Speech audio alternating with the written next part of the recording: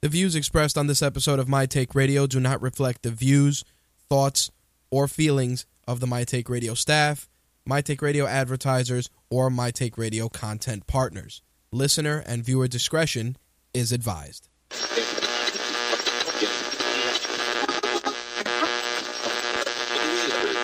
This coverage is live and uncensored, so if you have any small children present, you may want to have them leave the room.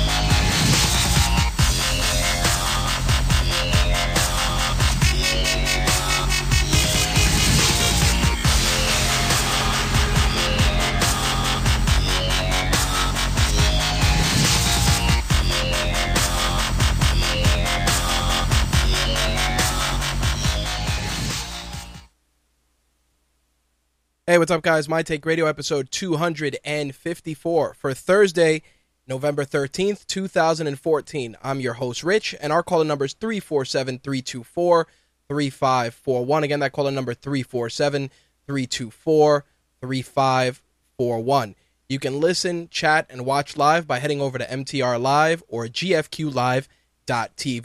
Archived episodes of the show are available on iTunes, Stitcher, TuneIn Radio, and also on our YouTube channel and mytakeradio.com and rageworks.net as well. If this is your first time tuning in, My Take Radio is a variety show covering mixed martial arts, professional wrestling, gaming, and entertainment. As always, this show has strong language, so listener and viewer discretion is advised. All right, so we're back in the saddle. We did not do our wrestling and MMA show yesterday. I actually miscalculated my scheduling, and yesterday was my 1-year wedding anniversary, so yeah, was not doing a show yesterday. That was not the plan. So had to do some last-minute changes, but everything was great. We had a good time, and onwards to the next year. Anyway, let's get into a couple of things that are on deck for tonight. I got a story for you guys to share about an incident at the Sony store that I'm sure will probably annoy a lot of you guys just as much as it annoyed me. We're also going to get into all the gaming news of the week. We're also going to talk about the MPD numbers. As always, we will take your calls if you're interested in contributing to the show. I'm sure that Slick will be sharing his thoughts on this week's gaming news, especially with what's been going on with GTA 5 on next-gen consoles. I know for a fact Slick is going to be very vocal about that stuff for sure. All right, a couple of things. One thing I did want to mention, and this is something I got to just get out there every week for the month of November. Our broadcast schedule for next week is Wednesday and Thursday, as always, 11 p.m. Eastern, 8 p.m. Pacific. The week of Thanksgiving, we will only be doing the show, obviously, Wednesday night. It may be a full show with all 4 categories in one show, or it may be a little bit from column A and column B. We'll see how it goes. As always, Thanksgiving is Thursday, but we'll still be putting out content even throughout the holiday weekend as we've been doing thus far. For those of you that have asked, yes, we are still looking for writers and contributors for RageWorks.net. As many of you know, or if you're not aware, MyTakeRadio.com will only have show content only. All our reviews and everything else are being migrated to RageWorks.net. The only stuff that will be on My Take Radio over the coming weeks will only be show stuff. So there you have it. My Take Radio for the show stuff, all our movie reviews and everything else, RageWorks.net. One other thing I did want to bring up, a couple of guys asked if we're going to be doing new t-shirts for RageWorks. We will plan on opening a t-shirt shop for RageWorks in the coming weeks. I know a couple of you guys want to rep that stuff the same way those of you have been repping My Take Radio with all the t-shirts and stuff, so props to you guys for that. We definitely appreciate it. So that's pretty much what's on deck for this evening. Of course, we're going to have entertainment news as well. I think we even have some What the Fuck movie news this week, which I kind of want to get into because our entertainment segment is definitely a little heavy this week, but we'll get to that shortly. Anyway, let me share this crazy story with you guys. So, as many of you know, and a lot of you guys that know me off air, you guys know that I buy a lot of Sony products. It's not by choice. It's not because I'm a Sony fanboy or anything. I just like the quality of their products. Most of the stuff that I've bought from Sony has never disappointed, whether it's a TV, a DVD player, their consoles, etc. I've never had any issues with Sony. The last TV I bought, which is the current television I'm using, is a great TV. I got a great deal on it, and it actually gives me one of the best pictures I've seen. And I've had a couple of different flat screen TVs over time, but Sony consistently has, impressed me with their quality. Our photos for RageWorks.net and MyTakeRadio.com have been shot all with Sony cameras, from their DSLR to their hybrid cameras to my current kit, which is a Sony RX-10. And, I buy all their consoles, simple as that. Anyway, so I decided to pick up The Evil Within and Alien Isolation for the PlayStation 4. And when I did, I brought them home, and a couple of days passed, and I checked my inbox, and I got some packages from GameFly. So obviously the games were in there, and of course with Black Friday around the corner and Circular starting to come out, I realized that both games were going to be roughly $25 to $30 depending on which retailer you go to. I believe Best Buy is going to have those two games for $24.99. Target may have them for $29.99. In any case, they're definitely going to be less than the $60 I paid a piece. So, since I hadn't opened the games, I figured, you know what? I didn't open them, and I got the rentals, so I'm going to return them. Simple as that. So, I went into the Sony Style store yesterday, and I walked in. I'm like, listen, I want to give you guys these games back. I didn't open them. Don't need them. You could credit me back the money on my Sony card. Well, we don't accept returns on PlayStation games. I'm like, what do you mean? Oh, well, PlayStation games are final sale. So I said to myself, so let me get this straight. Your flagship console, your most aggressive piece of technology, and I can't return 2 unopened games for this system. I can understand if it was a PS3 or maybe an accessory, but these are 2 brand new unopened games. So yeah, it's final sale on the games, blah, blah, blah. I'm like, listen, I don't need them. So what can you guys do for me? So up and down, they didn't want to accept the games back. They were like, listen, we'll do an exchange. So basically I had $120 plus tax to spend in the Sony store. So I'm walking around the store and I don't need shit. I have a Samsung Galaxy Note 3 that I use. That's my primary phone, so I didn't need a phone. And while I did need some home theater speakers, I didn't need to buy them right this instant. So I'm looking through the store, didn't need a camera. So I walked by and I saw the Sony smartwatch. I asked, how much is it? $149. So needless to say, I am now the proud owner of a Sony smartwatch. This, of course, is because they didn't want to take the games back. Now, I was frustrated for a couple of reasons. Any retailer, whether it be Target, Best Buy, or any other store, if you buy any games, movies, software, etc., and they are unopened, you can return them. Simple as that. So it just really left a really, really bad experience in my mind, especially when I've gone into the Sony store, like I said, TV, console, Blu-ray players, countless accessories, my Sony Google TV, etc., etc., etc. So, moral of the story, Slick says the moral of the story is fuck the Sony store, which is true, but the real moral of the story is definitely buy the games at local retailers and don't buy them from specialty shops unless you plan on reading the entire receipt, because it just boggled my mind. Anyway, real quick, the smartwatch isn't bad.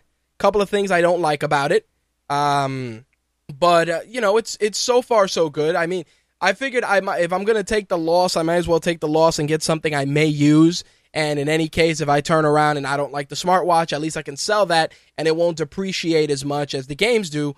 because you guys know that even if the games are brand new and you try to sell them on eBay or someplace else, most retailers will try and beat you over the head. I've seen it happen with GameStop. I've seen it happen at mom and pop shops. They don't give a shit to them. It's like, well, we'll give you $45 for it. And that's not the case. So, lesson learned.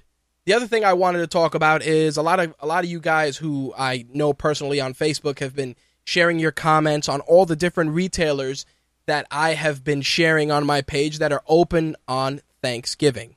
Now, I'm sharing this because I obviously like to hear the opinions of my friends and my acquaintances and my family, but I also want to use that because it's just great conversation for the show. So, as many of you know, a lot of retailers have changed their strategy going into this holiday season and have decided to pull the trigger on opening their stores on Thanksgiving.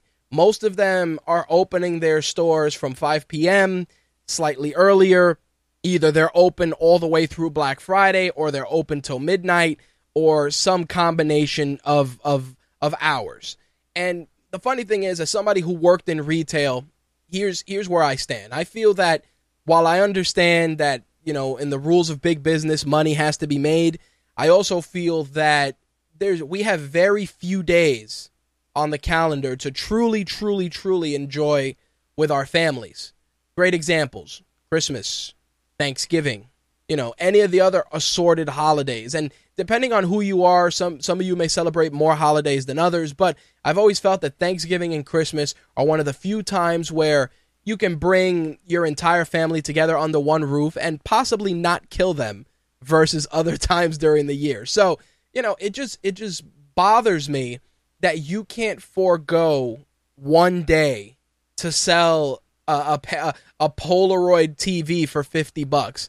And the depressing part is that this is happening with more and more retailers. Stores like Best Buy, Office Max, which I was discussing earlier today, and countless other stores just pulling the trigger. And while I understand that there are some people that don't celebrate Thanksgiving and they can go and work the holiday and, it's quote unquote voluntary, let's not kid ourselves. While working Thanksgiving may be voluntary, working Black Friday is not. So, the people that do celebrate will have to cut their dinner short and run to work to prepare for Black Friday. And again, I have a love-hate relationship with Black Friday just because it's becoming less and less about the occasional deal and more about just cramming really, really shitty deals down everybody's throats and people just killing each other for things that really aren't worth. They're not even worth what they are retail, much less what they are priced at Black Friday. And I'll be honest, a lot of the games that they put on for half price or whatever crazy deals they do, you could wander into a store sometimes 11 a.m., 12 noon, and you can find those titles. You can. And even if after I finish eating for Thanksgiving, if I wanted to venture out there and maybe pick up a game or two, at least I got my dinner, I enjoyed it, and it's not mandatory. My world will not end if I don't venture out to buy some shit on Thanksgiving or Black Friday. It's just not the case.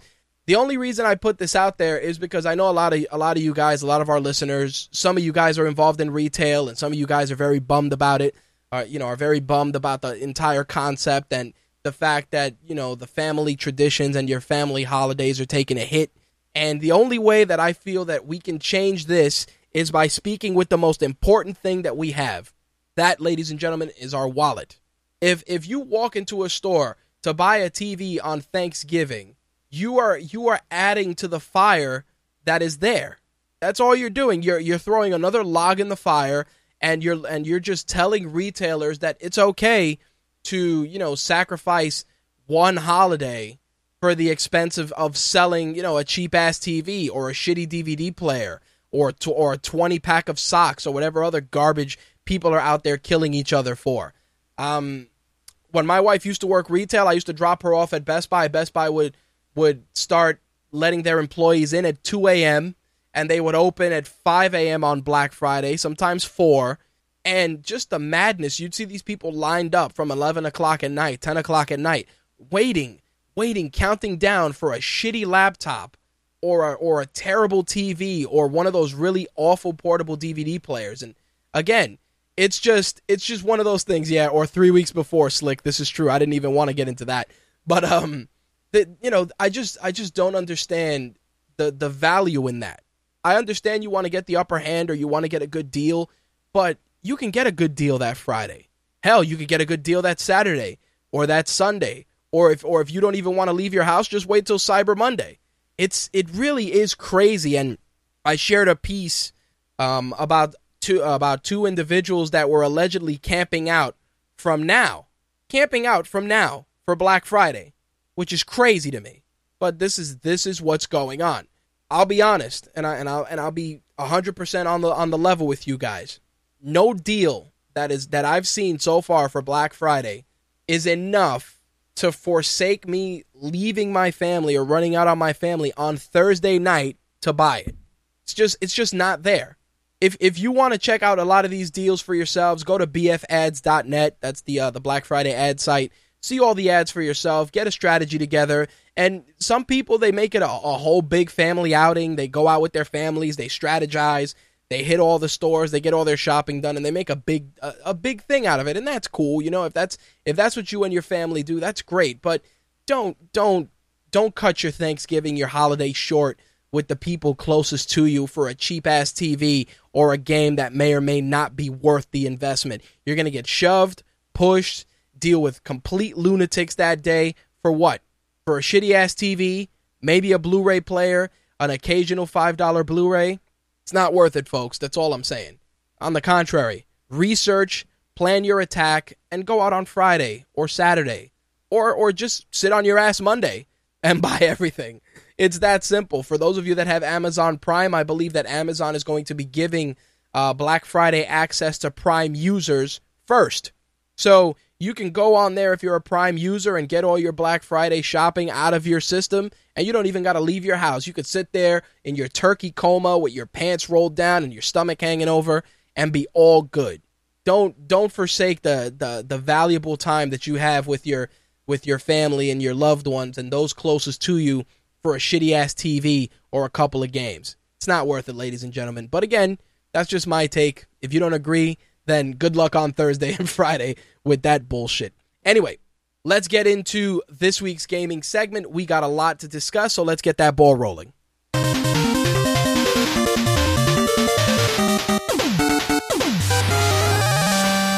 All right, so I'm going to cue Slick up and bring him in because I know I want to get the ball rolling with GTA. GTA 5 has been generating a lot of news these last couple of weeks. Everything from enhanced graphics to next-gen features to the online heist modes, etc., etc., etc. Fans are chomping at the bit. They can't wait. But there's still a lot of stuff that people may or may not know. And our very own Slick has been handling the bulk of the coverage for GTA from current gen all the way to next gen. So I definitely want to have him on board for this because I'm sure he's going to have a lot to share with you guys. Slick, what's up, buddy? What's up, man? How are you? I'm good. So, as we know, GTA comes out Tuesday, and the press for the game is running rampant. The PR machine is in full effect. You should know from your inbox as well as mine. And there's a lot of misinformation floating out there. So I want to toss the ball to you with regards to that. What is it that fans of the series need to know in preparation for Tuesday?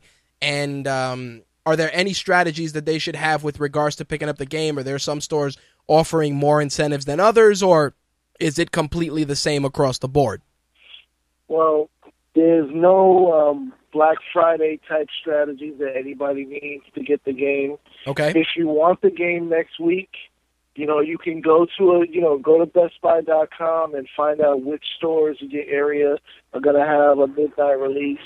GameStop is probably doing something similar. They usually do for Grand Theft Auto. Or just get up and get it on Tuesday the 18th. It'll be available. As far as incentives, the only incentive is that if you pre-ordered the game, you get $1 million worth of in-game cash, which is split between your offline and your online game. Okay. The I don't know if they're giving all three characters of the offline game $500,000, or if they're just going to give Franklin $500,000 because the game starts with Franklin. Right. Your online account will have $500,000. The cash for your online characters, it goes from, it's like, even if you have more than one character, it goes from character to character. So that's nothing to worry about. With the offline, each character has their own cash. Right. Other than that, there is one rumor that is swirling around that I really, unfortunately, need to squash. And it's the biggest problem with that rumor is what I always complain about. Riff. Reading is fundamental, people. The wording is there, and I see how people are misunderstanding it, but it's there. If you read it, you'll understand. The rumor is that the extremely long-awaited online heist mode is going to be available with an update on day one, November 18th. Ladies and gentlemen, that is 100% false. I wish I could say it wasn't, but that is false. Online heist mode will not be available on November 18th. It will be available with the first update that Rockstar releases for Grand Theft Auto Online after the release of the game. Right. That is specifically, in fact, I'm trying to get it right now for you. Wasn't it in one of our emails, too, that we got? Well, when I emailed, it just said that online heist mode is coming and that it's coming to all versions of the game because a lot of the new stuff that's coming to the re-release on the Xbox One and PlayStation 4, for example, first-person mode, will not be available on the PlayStation 3 or the Xbox 360, which that kind of pissed me off because even though I'm getting the new version, it's really kind of shafting the people who made the game great. I'm glad you put that out there because I'm sure that there are a couple of listeners that haven't made the jump to next gen yet and are waiting for whatever Black Friday deal may pop out. And, they may just be trying to maximize what they have now. So it's good that we're putting that information out there. So much like Slick said, just to reiterate, no first-person mode on PS3 or Xbox 360. If that is a feature that will make or break your experience with the game and you haven't made the jump to next gen, then you better get your shillings together and start getting your consoles ready to move on to the next gen. Here's the line, and this is from the official Rockstar Newswire website. It says, "We know you're all excited for more updates to come. We've got some really exciting stuff in the works to continue adding to, expanding, and evolving the world of Grand Theft Auto Online, including the highly anticipated launch of Online Heist, which will be available for all four consoles as the first," and this is the specific line, "as the first GTA Online update to happen after the game launches on PS4 and Xbox One." Okay. Translation, it's coming after November 18th. If the update comes November 19th, yeah, you'll get it November 19th. Which is after the game is out. That news release says we'll have some details on that very soon as well. Now, the reason why I tell people don't hold your breath and expect it on Tuesday is, one, because simple reading comprehension tells you it's not coming on the 18th with that one line. Second, Rockstar, and I hate to shit on them because everybody knows I love Grand Theft Auto. I love Rockstar Games. Right. Rockstar Games promised Online Heist by the end of spring 2014. Today is November 13th, people. That's a little bit later than spring. Just a little bit. Well played, sir. Well played. So don't expect it next week. It's coming. I'm quite sure they will release it when it's ready. For some reason or another, it's not ready, and that's why they're not releasing it. Well, here's a couple of things I wanted to put out there. Is it worth putting the pressure on Rockstar to get a day one update when, and this is something that you can probably agree with, when everybody's going to jump on those servers immediately? Nobody wants to turn on a game and have an update automatically. Like, people just want to jump in and play. I mean, if it's necessary, then so be it. But you want to put the disc in, turn the system on, and be ready to rock and roll.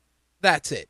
And I just feel that if the online heist mode is such an important component, then it's a component that you would rather take a day or two to get finalized and to have the servers allocated for the amount of volume versus pulling the trigger too early and dealing with what's been happening so far with, Halo servers and countless other games, that they just come out of the gate with all the features not completed or still with some bugs, and then these companies got to backpedal and drop updates. I mean, a great example, Assassin's Creed Unity has all kinds of shit, all kinds of bugs going on.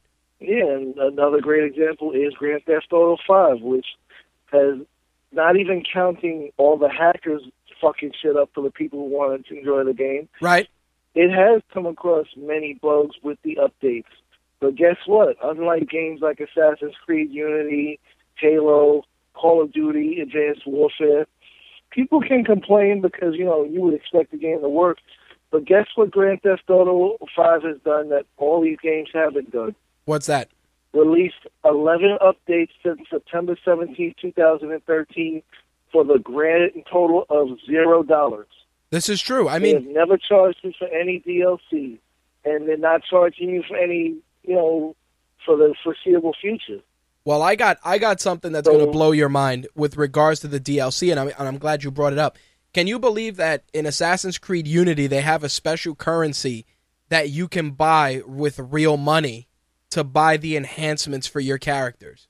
How crazy is that? So you don't have to use your own money, but they would rather, if you want to get through it faster and upgrade faster, use your own money to buy the game currency to upgrade your characters.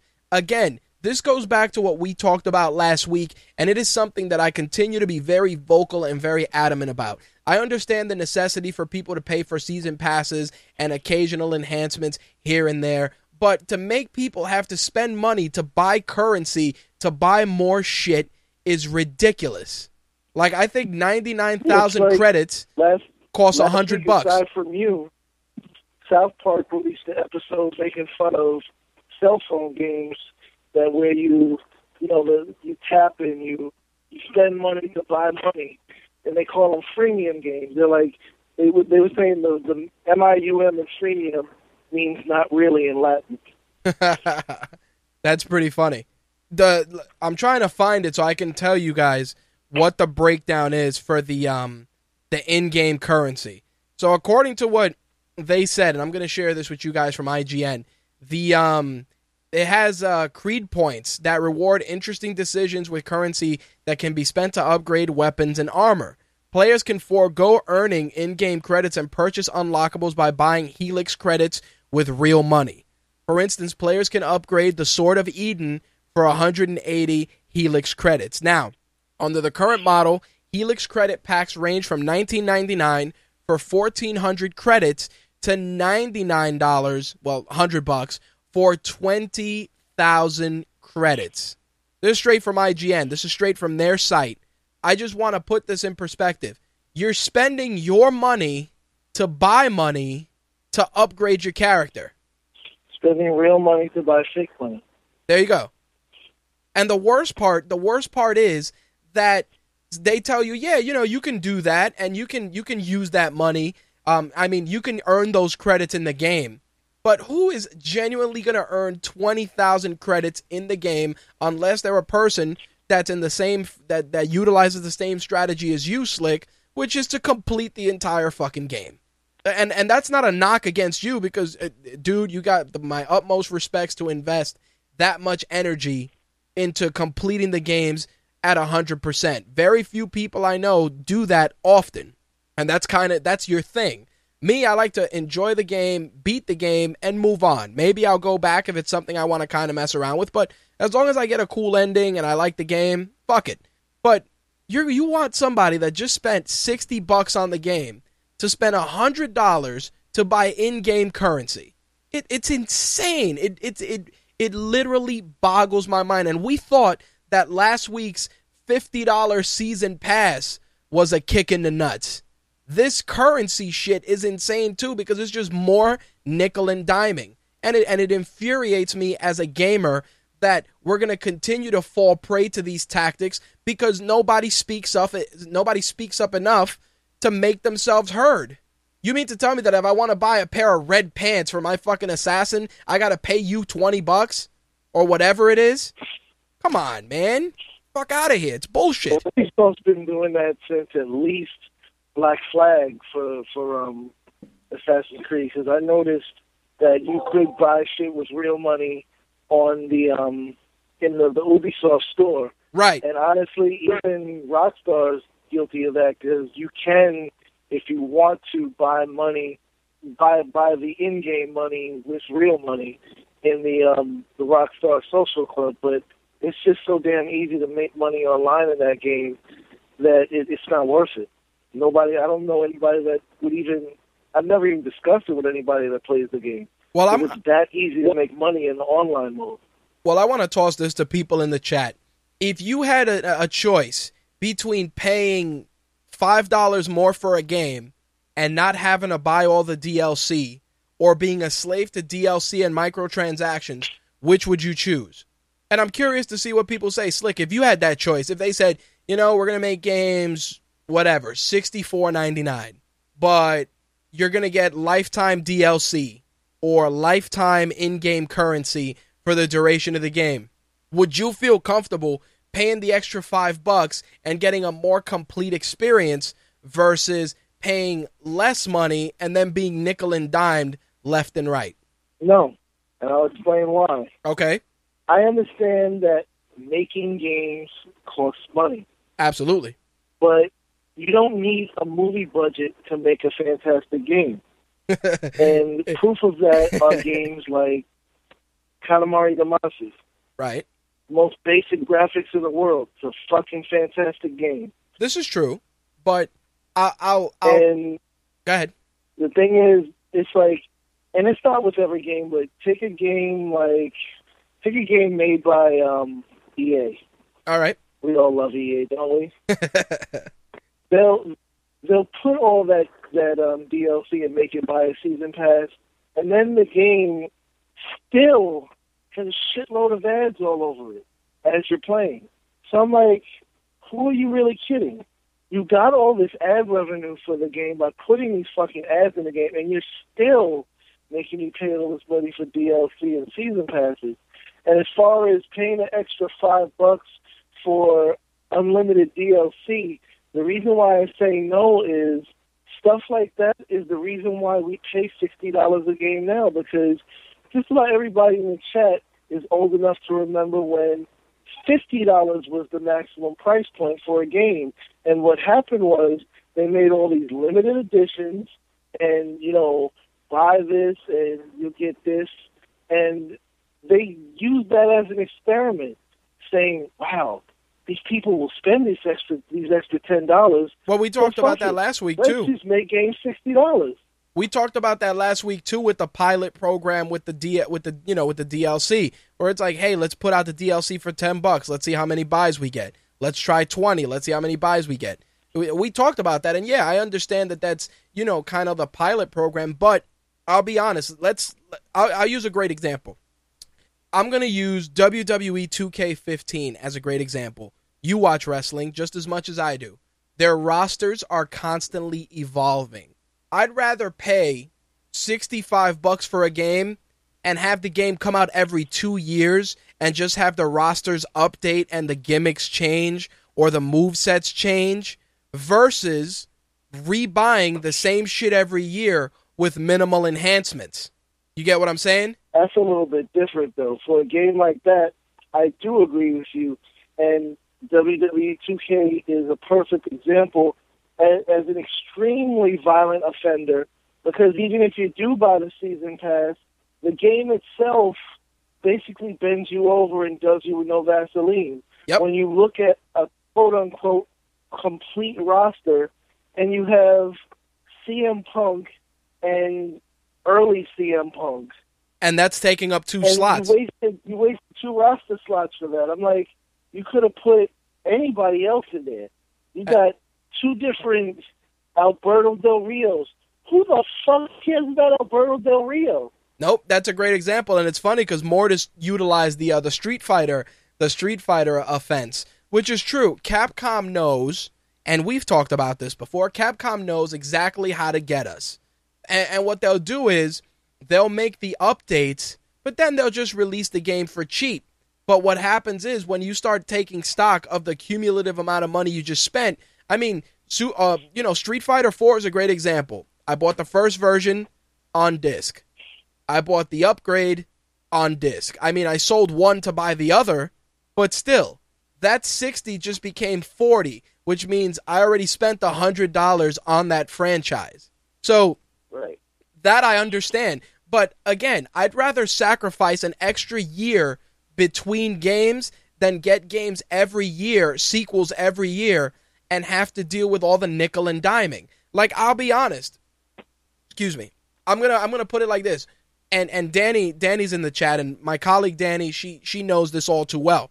Would you rather get Assassin's Creed every year or get a game every 2 years and just have a more complete experience?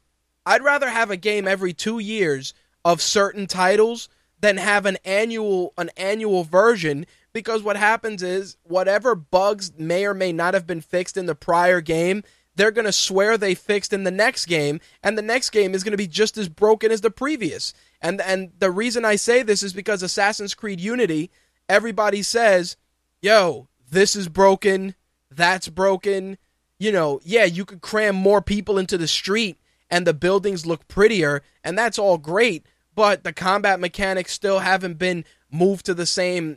A lot of people felt that the game regressed instead of progressed.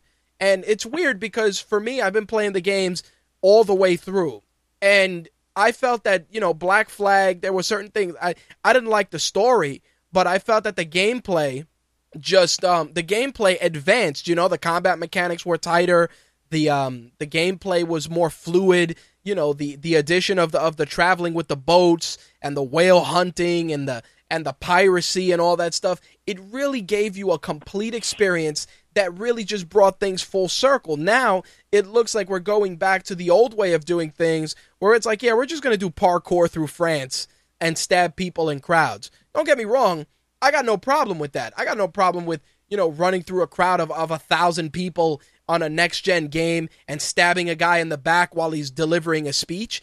I have zero issue with that. My issue remains that you're not trying to do something unique. You're not trying to do something different. What, you think that because you change the color of the hood and you make the guy French and you give him a little bit of personality, that's enough? Oh, we're going to throw some multiplayer in there. That's great.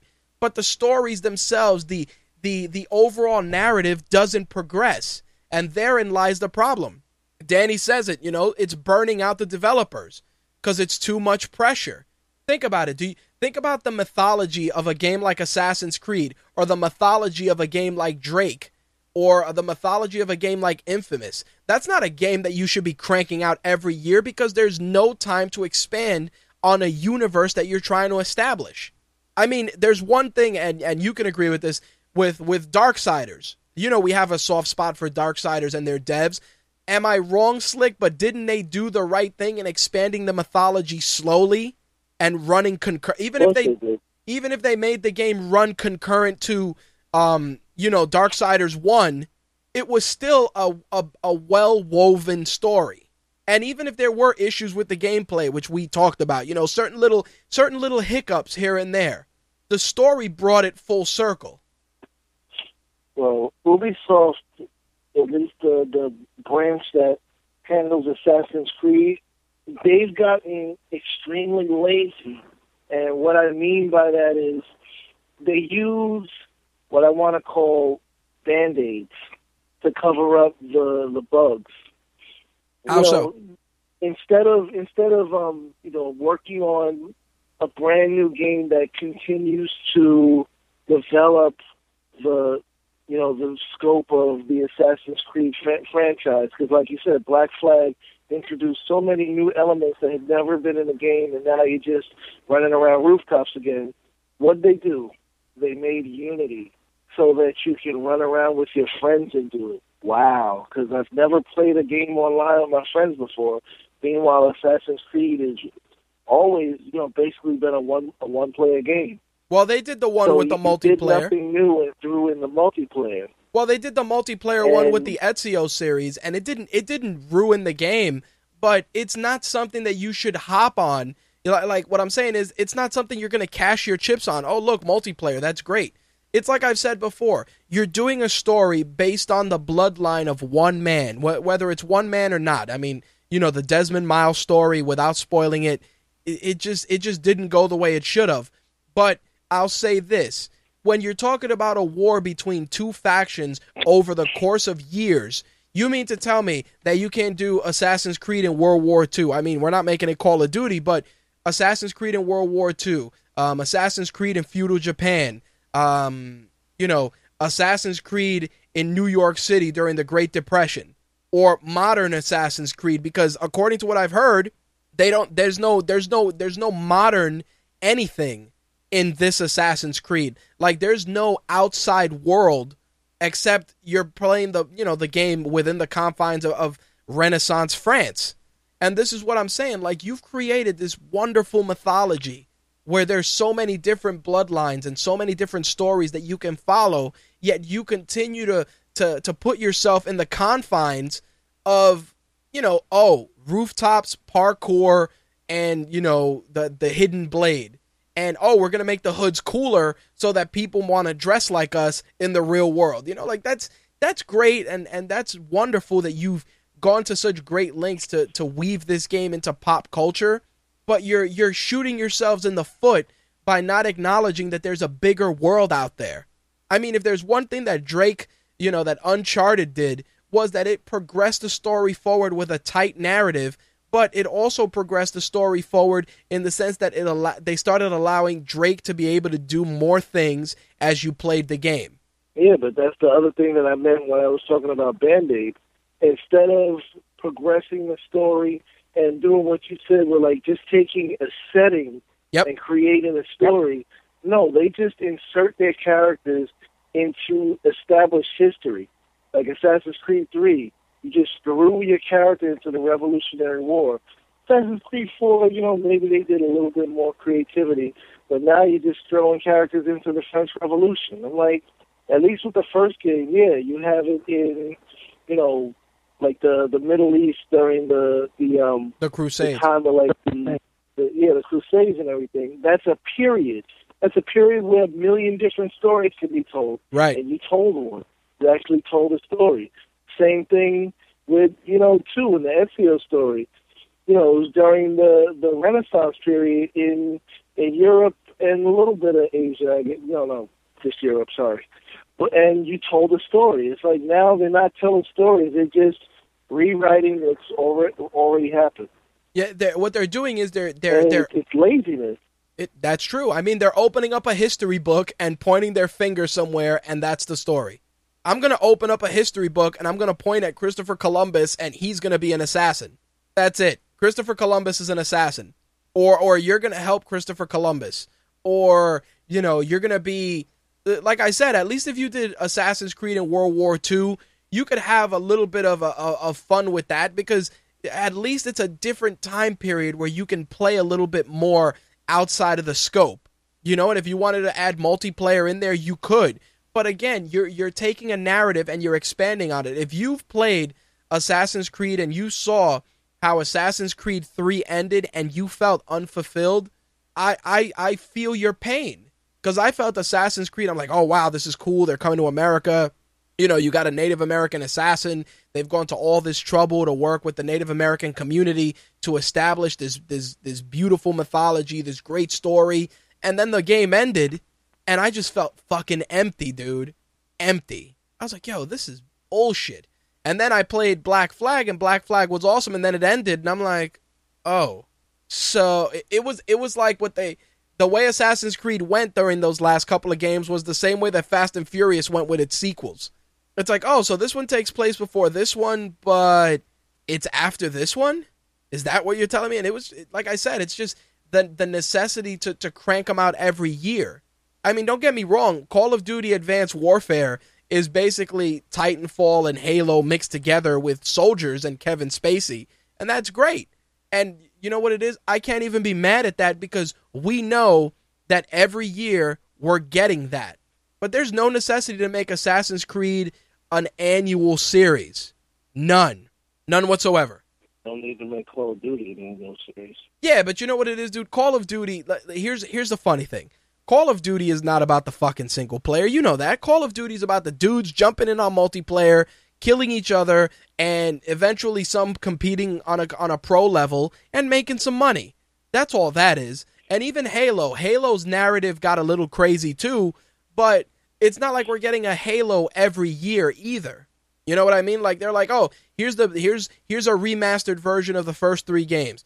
Enjoy yourselves, guys. Eventually you'll get 5. Good luck." You know? And this is why I like what Danny had said. She was trying to decide what console to buy between a PS4 and a Wii U, and she was leaning towards the Wii U because it is getting ridiculous with a lot of these games that, you know, these so-called AAA titles, when it's like the simple companies are doing what Nintendo has always said they want to do, which is making great games. Like, we're talking about all the shortfalls of the stories in these, again, quote-unquote AAA titles. I'm looking at this game that's coming out, I think, early next year called Never Alone, which is based on Inuit Eskimo folklore. Okay. Like, stories where the people haven't even had a written language for 100 years, so 99% of the world has no idea what the fuck is going on in this game. So that's a story that, you know, you would actually want to experience. Right. Because it's not something that, oh, you threw a character into this. I've seen this a million times before. No, you haven't. Because unless you happen to be one of those people, you have no idea what the fuck this story is about. Right. Well, here's one thing, and this will close this up so we can go through the rest of it. The way I see this is, if you crank out these games on an annual basis, the independent developer or the smaller studio that's working on something is just not even going to put energy into their game the way they would if they had a wide open release window. It's the same thing when a blockbuster movie is complaining about a blockbuster movie hits along with, you know, an indie darling film. Here's a good example. I'm a developer, you're a developer, Mortis is a developer, Danny's a developer. We're all working on 4 games. Each of our games is going to come out during the holiday season. Mortis and Danny's game, their engine ends up being absorbed into the next Call of Duty. They'll still be part of it, but their engine is going to be absorbed into that game. Meanwhile, you are going to make a game where you have to navigate a little boy through a forest who's being hunted by wolves, and your whole job is to get through the forest and not get eaten. And it looks original, it looks captivating, and it looks great, but when they tell you, hey, Slick, you're going to put that game out November 18th, and November 22nd, Call of Duty comes out, how are you going to feel? You're going to say, as good as my game is... But I'll still be happy to get my game out. No, but think about it. You'll be happy to get your game out, but the amount of eyes that may see it may be substantially less because everybody's enamored with the next Call of Duty. You understand what I'm saying? By cranking these games out every year, you're not allowing developers and companies to get creative, to try new things, to go a little crazy, to give us something unique. Instead, what you're doing is you're placating the masses and giving them old hat, and then when they see through the smoke and mirrors and get pissed off about it, they say, yeah, but this is what you wanted. You get what I'm saying? Basically. Just think about it. What developer is going to want to... What you mentioned with not supporting these stores that open on Thanksgiving. Right. It's people's wallets that say you want another Call of Duty.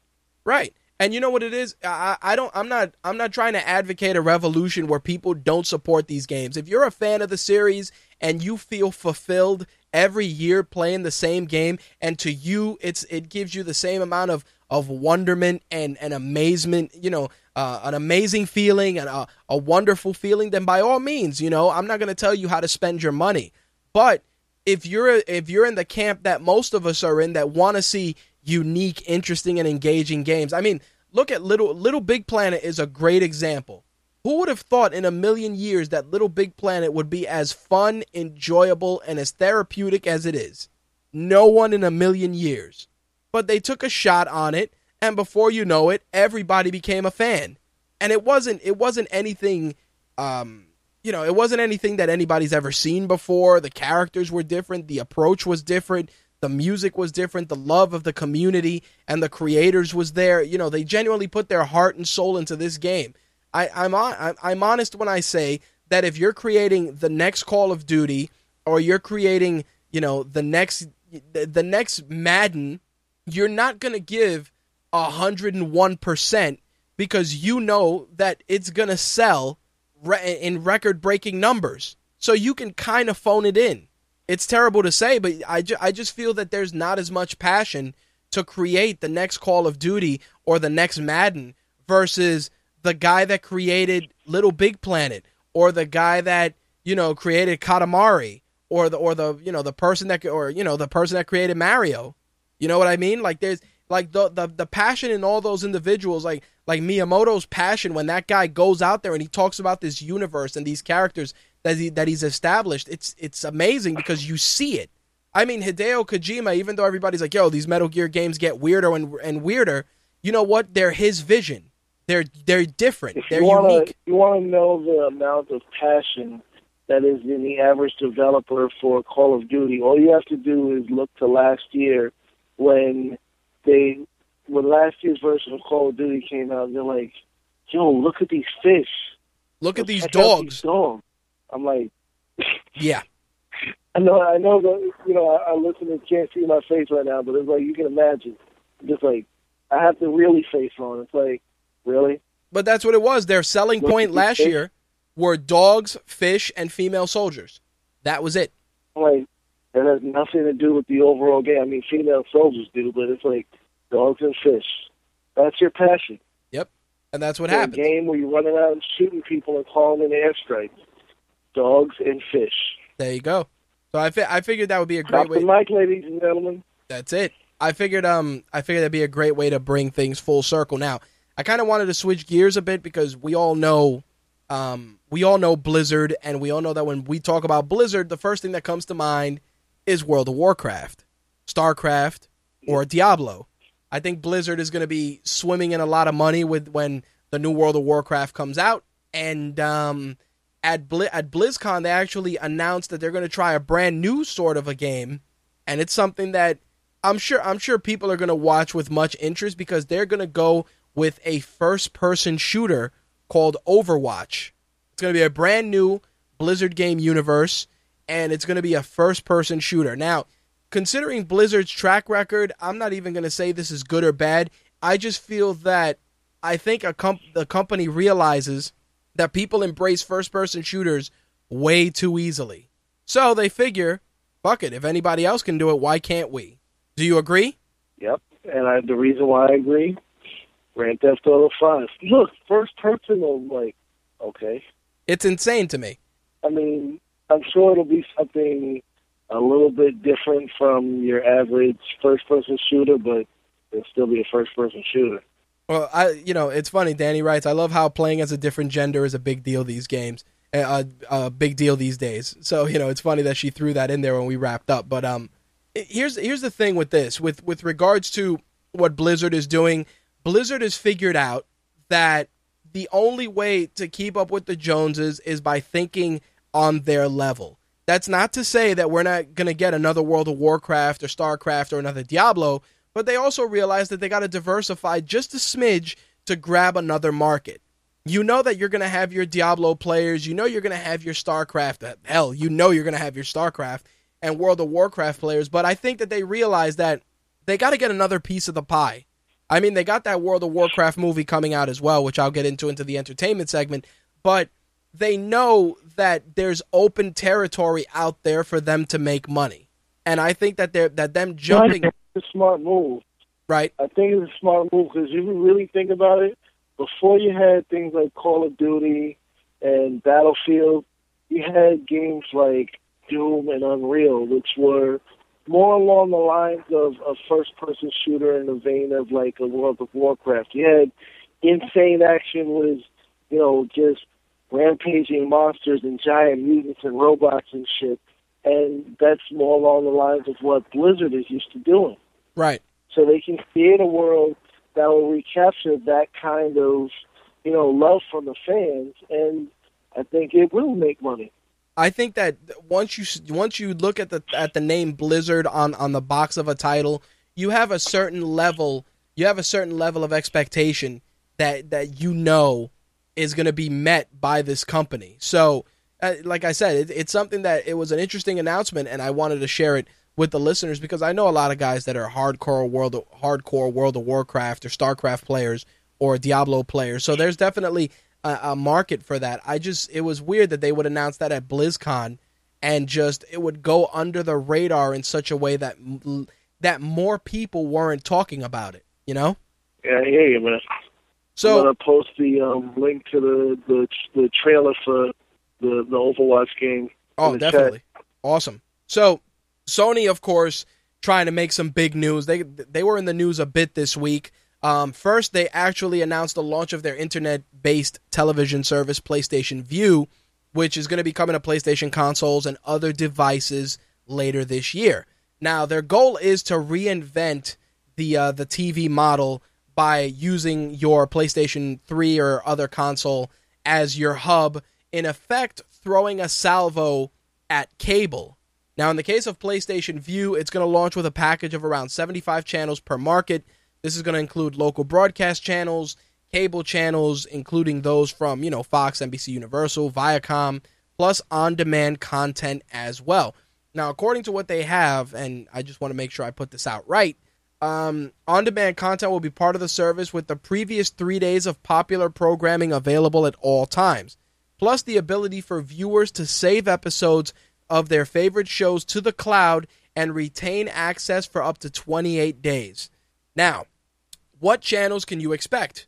So they put out a small list. You're going to get CBS at launch, including all the CBS-owned and operated TV stations. You're also going to get on-demand primetime programming for CBS. You're going to get the Oprah Winfrey Network. I have no idea why people are going to want that on consoles, but that's a separate story. I'd be surprised how many people go crazy for that network. Oprah Winfrey. Discovery Channel HD, TLC, Animal Planet, Investigation Discovery, Discovery Science, Discovery Family Channel, and 11 other brands. For Fox, of course, you're going to have all their channels, including FX, FXX, FXM, the National Geographic Network, National Geographic Wild, Fox Sports 1, Fox Sports 2, all the regional sports networks, the Yes Network for all the sports fans, and the Prime Ticket as well. On the NBC side, of course, you're going to get NBC, CNBC, Bravo, E, Oxygen, Sprout, the Sci-Fi Channel, USA Network, which, of course, is going to be great for those of us that watch wrestling, Telemundo, if you want to get your novelas on. On the script side of things, you're going to get the Food Network, HGTV, Travel Channel, the DIY Network, and the Cooking Channel. Nothing like turning on your PS3 or your PS4 to watch a little Alton Brown to make you want to go in the kitchen and make a sandwich. Viacom-wise, you're getting BET, CMT, Comedy Central, MTV, Nickelodeon, Palladius, Spike, VH1, and others. One network's channels that are missing are Disney's, which, of course, owns ABC, ESPN, and Time Warner. So, correction. Disney, which owns ABC and ESPN, and then Time Warner, who, of course, has Cartoon Network, CNN, TNT, TBS, and all the other channels, and, of course, HBO. Sony did say that they are in active discussions with these partners, but I'm sure that people are going to look at that with a raised eyebrow because everybody wants their HBO. When HBO Go was announced as being a standalone service outside of cable, people that I knew across the country collectively shit themselves because they said, now I can cut off cable. So I didn't know people's loyalty to HBO was that deep, but to launch a service without HBO or, the Disney Channel or ABC or any of the Cartoon Network or any of those other channels is definitely going to be very, very interesting. Well, my thing is, people think that they're going to be able to turn off cable, and I'm sure some people will. I mean, obviously, people already have. But with a service like this, people are going to finally understand why cable TV costs what it costs. They don't seem to understand that for every channel they get in their so-called package, that company is paying for each and every one of them individually. Right. Once they start having to pay for all these channels, they're going to be like, oh, shit, this really isn't cheap. Well, here's the thing, too. Sony gave... I really want to see how this pricing is going to work out. Yep, because they didn't give it. Like, you get CBS, you get a certain number of channels. You get Fox, you get a certain number of channels. But it's going to wind up being, the pricing is going to wind up being roughly the same once people put all their, put the packages together to get all the channels they want. I'll be honest. We'll see. I'll be honest when I tell you, if I could go into my cable provider and say, listen, I just want broadcast channels, Spike TV, FX, Fox Sports, AMC, all the HB, all the movie channels, all the Food Network shit, and nothing else, dude, I'd be incredibly happy. Even if my bill only went down $100 or whatever it is, I'd take it, because at least I don't have to fucking mindlessly deal with shit I don't need. Like, I don't need 60. It probably wouldn't go down $100. I'm just using that as an example. The bill probably wound up being the same. Again, I mean, if it were the same, and I had the freedom of choice, so be it. But I do have a feeling that if it were a question where you'd cut off out of 800 channels and you only needed 100, I still feel that there would be some savings versus having 800 channels. Unless I'm wrong. I mean, what you're saying, but just from where I come from, right? I'm telling you, odds are it wouldn't be worth it, because you'd be paying more individually than you pay collectively for all the channels you don't watch. Well, I think that it's also going to be a question where it's going to be a thing where more and more independent operators are going to just find ways to offer their programming outside of the quote-unquote conventional model. I mean, for as much shit as people give Vince McMahon, the WWE Network, even though it's not yet at the subscriber market should be, it definitely has opened people's eyes to the fact that you can exist outside of the confines of a cable provider. I mean, if HBO really goes forward with pulling the trigger on an independent standalone HBO Go service that'll cost you $10 or $15 a month, I know people that only get HBO and have rabbit ears for everything else. Like they'll turn on HBO for a season of Game of Thrones, then they'll cut that shit off after the season's over. It's crazy, but it's true. Yeah, I know, but it's like you say that. It's like, yeah, WWE Network is cheap at $10 a month. HBO would be cheap at $10 a month, but if every company is charging $10 a month. Oh yeah, it'll add up very fast. You get all the channels you want. It's going to add up real quick.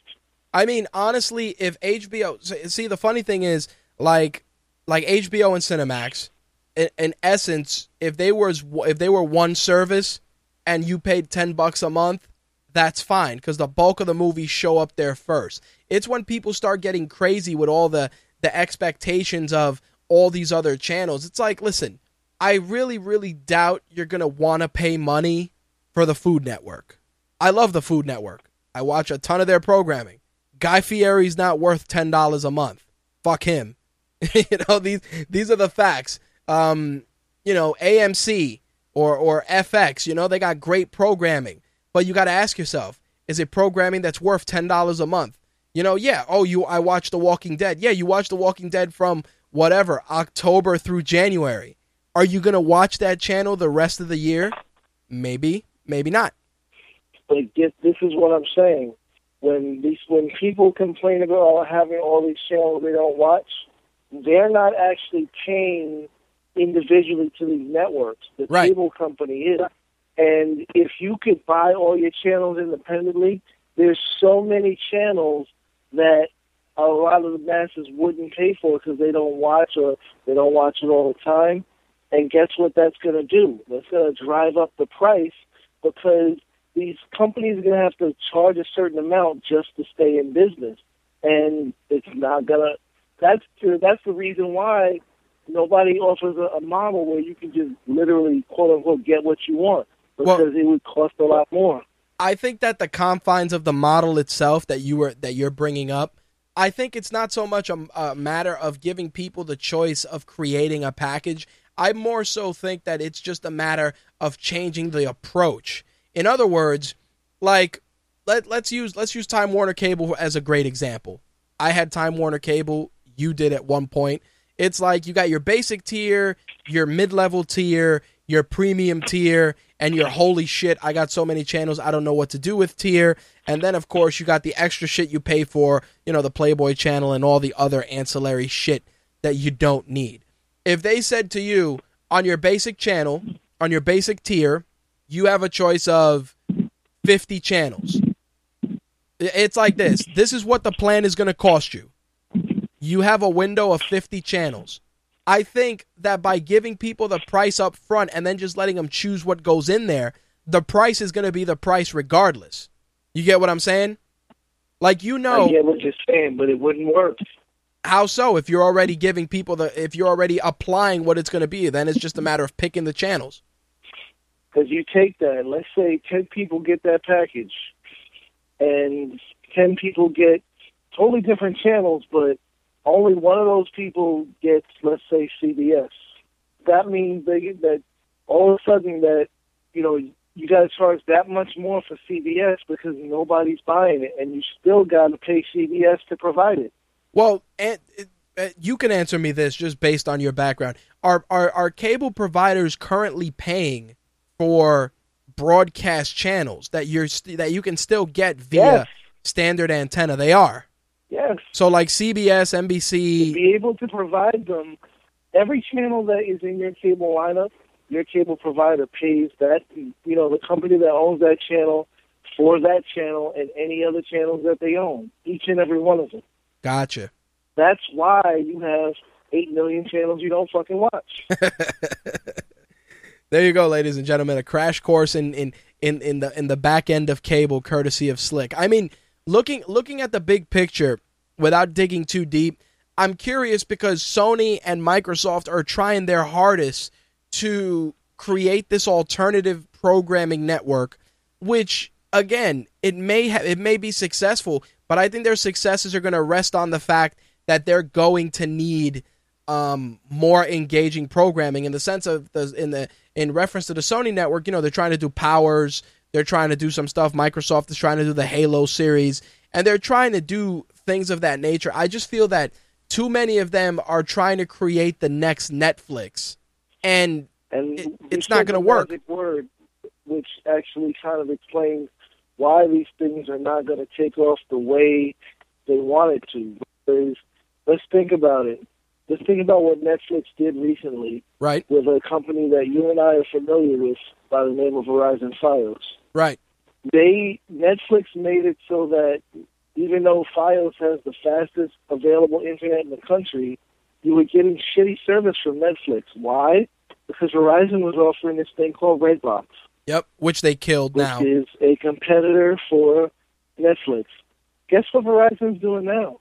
They're offering Netflix. Offering discounts on Netflix. Yep.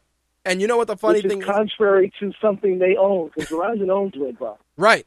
You know what that is? That's the adage of the enemy of my enemy is my friend.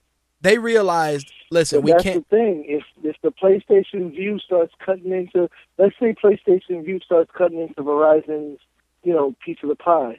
Guess what Verizon's going to do? They're going to throttle that bandwidth. They're going to start throttling the internet for the people who have PS4s or That's PS3s. Right.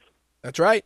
That is true. I mean, at the end of the day, it's always going to be about the money, and that's something that is going to... Here's the thing. PlayStation made it seem like their streaming game service was going to be the game changer that it was. After the pricing for that came out, nobody's chomping at the bit to play with that. I think I know maybe one or two people that have tried it. The way I see it... Nobody even talks about it right now. There you go. The way I see it is like this. if you're going to jump into this new arena, you have to respect the players that are there. See, Vince McMahon is a guy that, you know, he's worth a fuckload of money. He could tell the cable companies to go fuck themselves because the network is an experiment. He also knows that if the experiment fails, he's got to go crawling back to the cable companies. You Not know? really. Huh? Because guess what? The fans still want the shit. No, the fans do, but what I'm saying is that by launching the network and making it so that they're competing in essence against themselves on pay-per-view, they realize that, listen, you know, we don't need pay-per-view. So we'd rather just make the money ourselves. And in essence, you know, a lot of pay-per-view providers are saying, yo, fuck you guys, we're just not showing the pay-per-views then. And the thing is that the network has become something that has become too big to fail. You know, you got you got almost 800,000 subscribers. You can't pull the plug now. Now you got to pull the trigger, you know? And that's the perfect example of, you know, what I was talking about before, how, you know, if you don't have enough people paying, you got to raise the prices. What happened like a couple of months after WWE Network debuted? There was the rumor that the price was going to go up. Absolutely. But you know what they did? They started putting advertising, which, again, not terrible because the advertising isn't in the middle of the program. You get an ad at the beginning, maybe you get an ad at the end. And if there's a break between matches, maybe you get an ad there. But it's not terrible. You know what I mean? It's not distracting to the programming because it's a pastime that has to be broken up a bit. I just want to see what's going to happen in the second year of the network because there's that looming, I don't want to call it a threat, but that looming uneasiness because when the network came out, there was that sales pitch that for $9.99 a month, you get all the pay-per-views and 2014's WrestleMania. They mentioned specifically that you were getting this year's WrestleMania. Right. What happens next year? I have a feeling that what's going to happen is they're going to give people a different tier, which means maybe that if you're not grandfathered in, maybe you're going to pay $12.99 a month to get everything, and maybe you're going to pay $9.99 a month to get only the big four. You get what I'm saying? Yeah. Which, dude, still not bad. Even if you get the No, big it's not four. bad. I'm just saying it would kind of suck if the model had to change. Right. I would understand it because I do want WWE to succeed. I want it to get better, which, you know, that's a whole other story. Right. But it's like, you know, you got to pay for shit. Yeah, we're going to be watching this PlayStation Vue story very carefully because it's something that, you know, they really went out of their way to get it out there and create a buzz with it. So I want to see, first of all, we want to see the big one, which is pricing. Then after that, we want to see what companies decide to get into bed with Sony and how Microsoft is going to counter. Now, I wanted to change gears a little bit because I wanted to talk about the MPD numbers, and I also wanted to talk about Microsoft. So, and then, you know, we can wrap things up on the gaming side. So Xbox One, between its lower prices and its new software, has gained significant sales traction within the last 2 weeks. Sales have more than tripled ever since the system dropped to $349. Of course, you know, it still hasn't eclipsed the PS4, but it's still moving ahead in terms of good growth. Now, for this to be such a huge news story, it boggles my mind a little bit because it's like, you drop the price, shit sells. How revolutionary is that? You know what I mean? Like it's like, oh look, we're selling a lot of systems. Of course you are. Like, no shit. It's fucking cheaper. Of course it is. But there is the combination of stuff that they came out with, you know, like your Advanced Warfare bundle and giving people the 1 terabyte drive. You got a couple of decent titles that are getting some traction. Sunset Overdrive, the Master Chief Collection. It's not like you're not putting out the bundles that are with the games that are going to move units, which is crazy. You know, that people are buying Sunset Overdrive bundles. I mean, it's partially because they want a white Xbox One, but regardless of that, they are getting the traction they need to get because the pricing is attractive. It's that simple. You know, for $299 that you buy a Wii U bundle, For an extra $50, you get an Xbox One that has, Blu-ray capability and next-gen capability and cable shit. You know what I mean? Like, that's the thing that gets me. Like, this is such a big shocker to everybody, but it's obvious that it was going to happen. If Nintendo turned around and said, we're going to make the Wii U $199, it would probably crush everybody at that point. Yeah, but I think Nintendo was realizing what, even though the console came out the gate at the lowest price point, they kind of would be shooting themselves in the foot right now. Like, Microsoft is kind of hurting right now, even though they're making sales. They got to make a lot more sales to make up for things. Right. The console isn't a year old yet, and it's already $150 less than when it started. Right. Business-wise, that's fucking awful. Well, they also had to. They also cut out the requirement that you needed the Kinect. So remember, that was a factor too. It doesn't change that their price point is almost dropped by like 20%. Right, but what I'm saying is when you're in a neck and neck battle, and we've talked about this on prior shows, it's no longer a question of which console is better. It's a question of which console has the better shit. In other words, you're comparing two consoles that graphically are going to deliver amazing visuals. Great. But at that point, once you strip that away, it's a matter of who has the games that I want. And most of it has been games that both consoles have. There hasn't been too many games that have leapt, had allowed one console to leap over the other until recently. Microsoft has the always reliable Halo, Sunset Overdrive, Killer Instinct. You know what I mean? Like, they're starting to create those titles that are starting to set them apart. Sony's doing the same thing, with Infamous and other titles. It's one of those things where they're starting to carve out their niches because they know that nobody's going to buy a system based on which version has Madden. These are the facts, dude. You know that. Nobody's going to go, I want to buy the Xbox One because it has Madden. Nope. It's a matter of, at that point, which system do you prefer and which experience do you like? Other than that, it's obviously people are gonna debate me and say, dude, there's more differences than that. But I'm just breaking it down to brass tacks. Both games have Assassin's Creed Black Flag. Both games have NBA 2K. Both systems have Both systems have Call of Duty. Both systems have Assassin's Creed. You get what I'm saying? Like there's a lot of both systems have. There's a lot of that sentence going on. Destiny, both systems got it.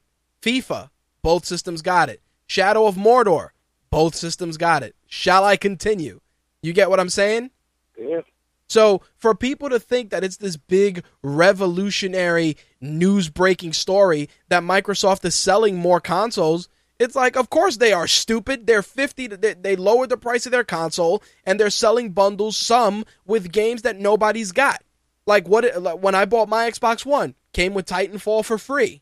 I didn't give a shit whether it did or it didn't, but it was a price drop on the console, and it came bundled with the game.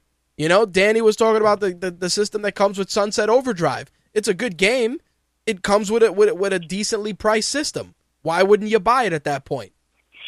This is the shit that gets me. I don't want to buy an Xbox One. There you go. But this takes me into the next thing, and we're gonna start bringing it home.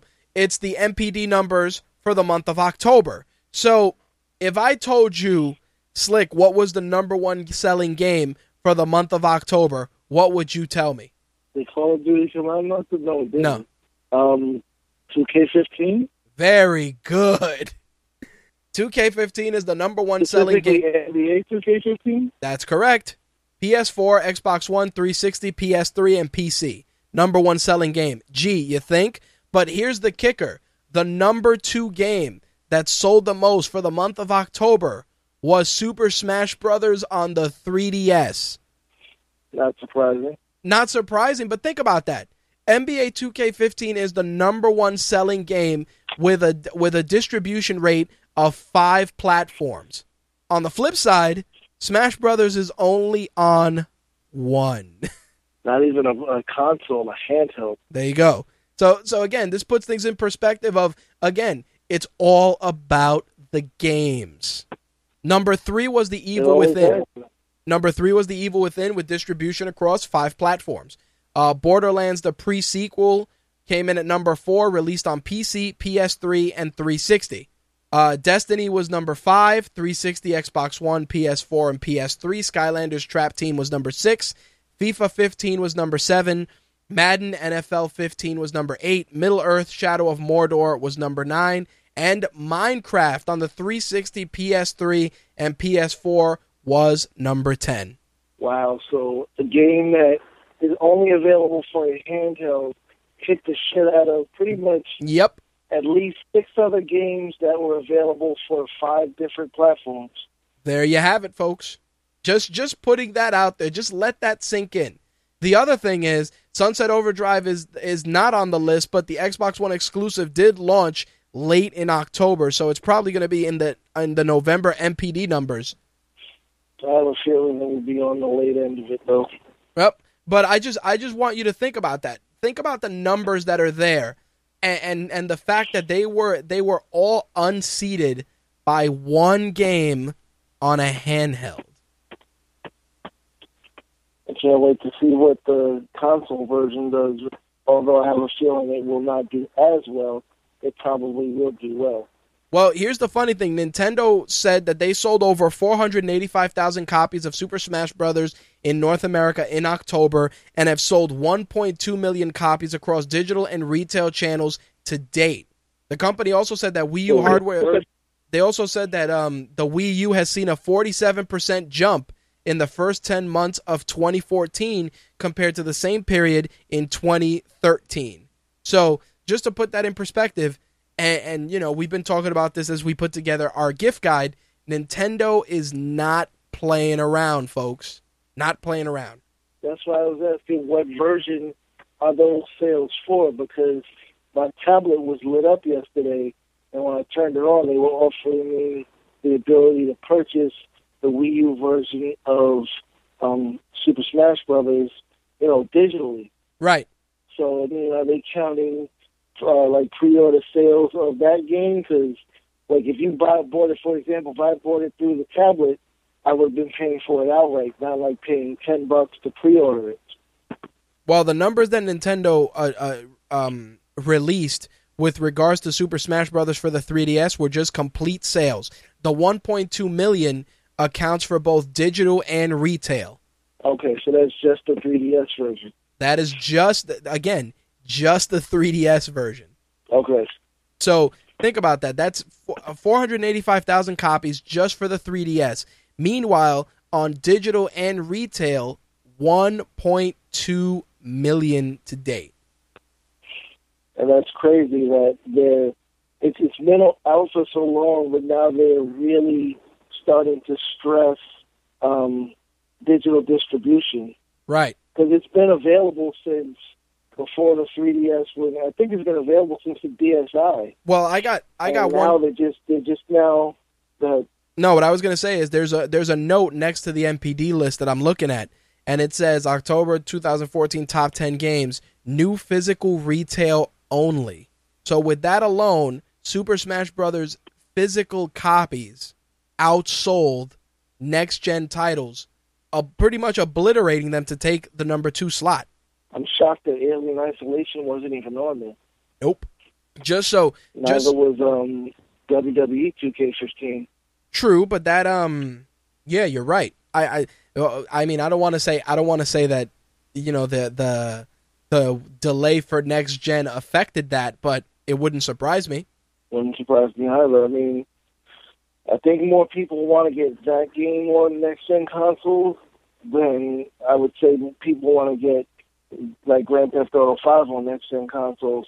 No, there you have it. But I wanted to wrap up with this because I wanted to emphasize exactly what I've been saying with regards to what Nintendo's been doing. I think they finally opened their eyes and they figured out that, listen, we got to crank out good flagship titles in order to make a dent in this console war.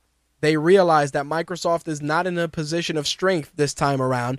They're actually in a position of weakness. And the only way that they can climb into at least a serviceable number 2 slot is if they bombard us with good 5-star and 4-star titles that are titles that people want to play. I think their strategy is very sound for the holiday because Yep. the fact that Smash Brothers will hit the Wii U a week before Black Friday, and then during Christmas shopping, you have Captain Toad's Treasure Tracker. Yep. Those are two games that are going to seriously help console sales. Absolutely, because I want to play Captain Toad's Treasure Tracker, and I said to myself, I would never in a million years want to play a game with Toad as the main character. Boy, was I wrong. And the fact that, another game that wasn't in NPD numbers probably just because there aren't enough Wii U's out, but people, have been pissed and will remedy the situation if there's a Black Friday deal that Bayonetta is only available on Wii U. Yep. So that's two first-party titles, and console-specific developer putting out a popular title. It's gonna be an interesting Black Friday, and I personally cannot wait to break down the November numbers with some of the shows we do in December.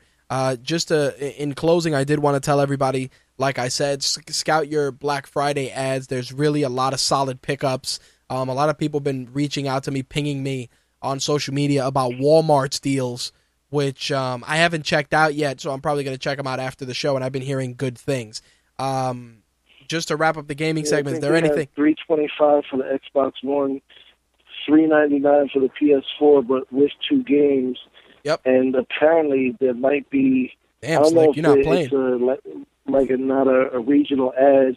I think it's like $459 for Grand Theft Auto 5 bundled PS4. Wow. The box is a Grand Theft Auto 5 box, but also a choice of 2 games with the console. That's insane. See, everybody, I hadn't had a chance to look at it, but now I can see why so many people are going crazy. I know a couple of people, and I think even Quark is in that list, that reached out like, yo, I'm going to have to pull a trigger on this Xbox One with the deals that they're working on. Because, dude, even $325 is still solid. Yeah, and the other thing is, I didn't really look at it carefully enough, but I think if you're getting it, if you happen to be one of the people trampling a poor Haitian employee to death, you would also get a gift card with it. Yeah, it's with either console. That alone, I think, is going to make Walmart probably one of the bigger targets. In addition to the fact that they announced that they are price matching Amazon going forward. Well, what's the name? At least as far as the PS4, Best Buy has a similar deal where you get the console and get the choice of 2 games. I'm kind of curious as to why the PS4 is not dropping the price. Well, that has to do with the retailer, not the developers. Right. Unless, of course, Sony makes a play and they say, listen, we're going to drop it for the holidays. But I think that's going to be dependent on if Xbox starts to make some waves that kind of get Sony nervous. That's how I see it. I don't think that Sony would have to be nervous for a while, because even if console-wise the Xbox One did outsell the PS4, they still have a huge install base. Right. And Xbox has released a lot of the eggs in their basket are coming out this year. The big eggs for Sony haven't even come out yet. Fair enough. Well, there you have it, folks. It looks like Black Friday is shaping up to be a very, very interesting week from a console standpoint. I know a couple of retailers are even pulling the trigger on sales before Black Friday, some going as far as starting their sales this coming Sunday all the way through the following week. So again, if there's anything that's on the radar for you guys that you're interested in checking out, we will definitely do our best to share it with you guys. But we are working on our 2014 holiday gift guide for the gamers, and that should be published by this weekend. And they're gonna have a lot of great pickups. Slick has some great pickups on there, as well as myself, Quark. Blade and the rest of the MTR team, so definitely be on the lookout for that, hopefully this weekend. Anything else you want to add, Slick? No, I'm good, man. All right, buddy. I appreciate the assist. Thanks a lot. All right, peace. Peace. So there you have it, guys. If you want to follow Slick on social media, you can find him on Twitter at MTRSlick. You can also interact with him on our Facebook fan page as well, facebook.com/RageWorksNet. Actually, no. For Facebook, we actually got a new URL. I think that they finally approved us for official RageWorks. So it's facebook.com/official RageWorks because somebody is actually sitting on RageWorks by itself. Bastards. Anyway, that's going to wrap up the gaming for this week. Let's get into some entertainment news, shall we?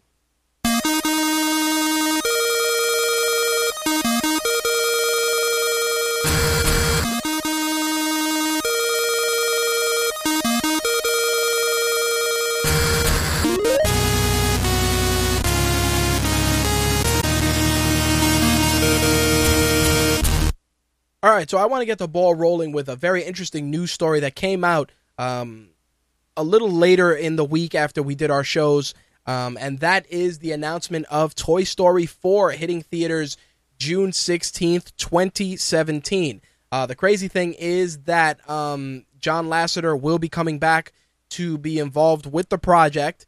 Now, the funny thing is a lot of people are automatically just going, ugh, another Toy Story.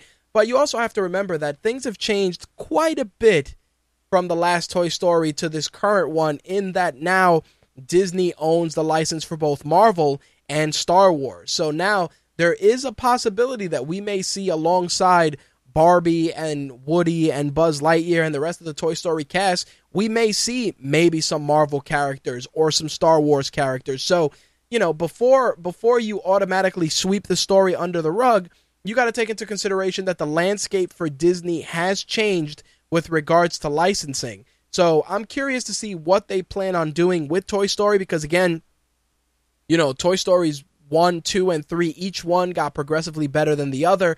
So I'm curious to see if they're going to take full advantage of those other licenses to give us a brand new and equally as good Toy Story experience. Again, the release date for that right now is scheduled for June 16th, 2017. Now, while we're on the subject of Disney and Marvel, I did want to talk about an interesting news item put out by Deadline, that Marvel actually issued a request to the U.S. District, the North District of California, to subpoena Google with regards to the leak of the Age of Ultron trailer. Now, of course, many of you that follow Marvel on social media know that they blamed Hydra for the alleged leak of the trailer, but by seeing them go after Google with a subpoena, it clearly indicates that Marvel had no intention of this trailer leaking the way it did. Of course, Age of Ultron hits theaters May 1st, 2015, and while the record-breaking numbers for the trailer were something that Marvel was very happy with, I'm sure that ABC was upset with the fact that they couldn't leverage the debut of that trailer to get increased viewership on their network, both for Agents of S.H.I.E.L.D. and just for any other programs that people may have stuck around to watch. So it's definitely an interesting time for Marvel, because they are aggressively trying to find out who leaked that trailer. I would not want to be that guy, that's for sure. On the flip side, I want to talk a little bit about Marvel's small screen developments. Of course, we know that Agent Carter will be hitting screens in January. It will be an 8-part miniseries that's going to be happening, of course, during the break with Agents of S.H.I.E.L.D. Interesting casting update is an individual named Costa Ronan, who many of you may know from The Americans. He actually was announced as joining the cast to play Anton Vanko. Now, if you don't know, Anton Vanko was the father of Mickey Rourke's character in Iron Man 2. Now, this is interesting, obviously, because if you remember in Iron Man 2, they referenced the partnerships between Howard Stark and Anton Vanko, which, of course, led to Anton Vanko going to jail, later on dying, and, of course, his son trying to exact revenge on Tony Stark in Iron Man 2. I definitely feel Agent Carter is starting to step up with regards to just the stories and where they plan to go with the character. and just the mythology overall. Again, it's going to be an 8-part miniseries, and it's going to hit small screens January 6th, 2015. Now, as I mentioned during our gaming segment, at the BlizzCon event, there was an announcement for the World of Warcraft film, which is going to be hitting theaters March 11th, 2016. Now, of course, you're going to be able to follow both the adventures of the Horde and the Alliance on the big screen, and a lot of fans were very, very excited about the concept. There has been some casting announcements that have been made, including Toby Kebbell, Travis Fimmel, Dominic Cooper is joining the cast, Rob Kaczynski, Ben Foster, Clancy Brown, Ruth Negga, Paula Patton, and a host of other actors and actresses that have yet to be announced are jumping on board what is expected to be the next big epic post Lord of the Rings. Again, me being a gamer and knowing the track record of films based on video games, I'm going to watch this with much interest. Again, the Warcraft film will be hitting theaters March 11th, 2016. Now, on the flip side, I want to talk a little bit about some sequel news that have come out, including a sequel, get this, to The Mechanic. Now, if you guys remember, The Mechanic was a remake of a Charles Bronson film starring Jason Statham. Well, it looks like the film will be getting a sequel, and Jason Statham will be reprising his role as Arthur Bishop. Also joining him in that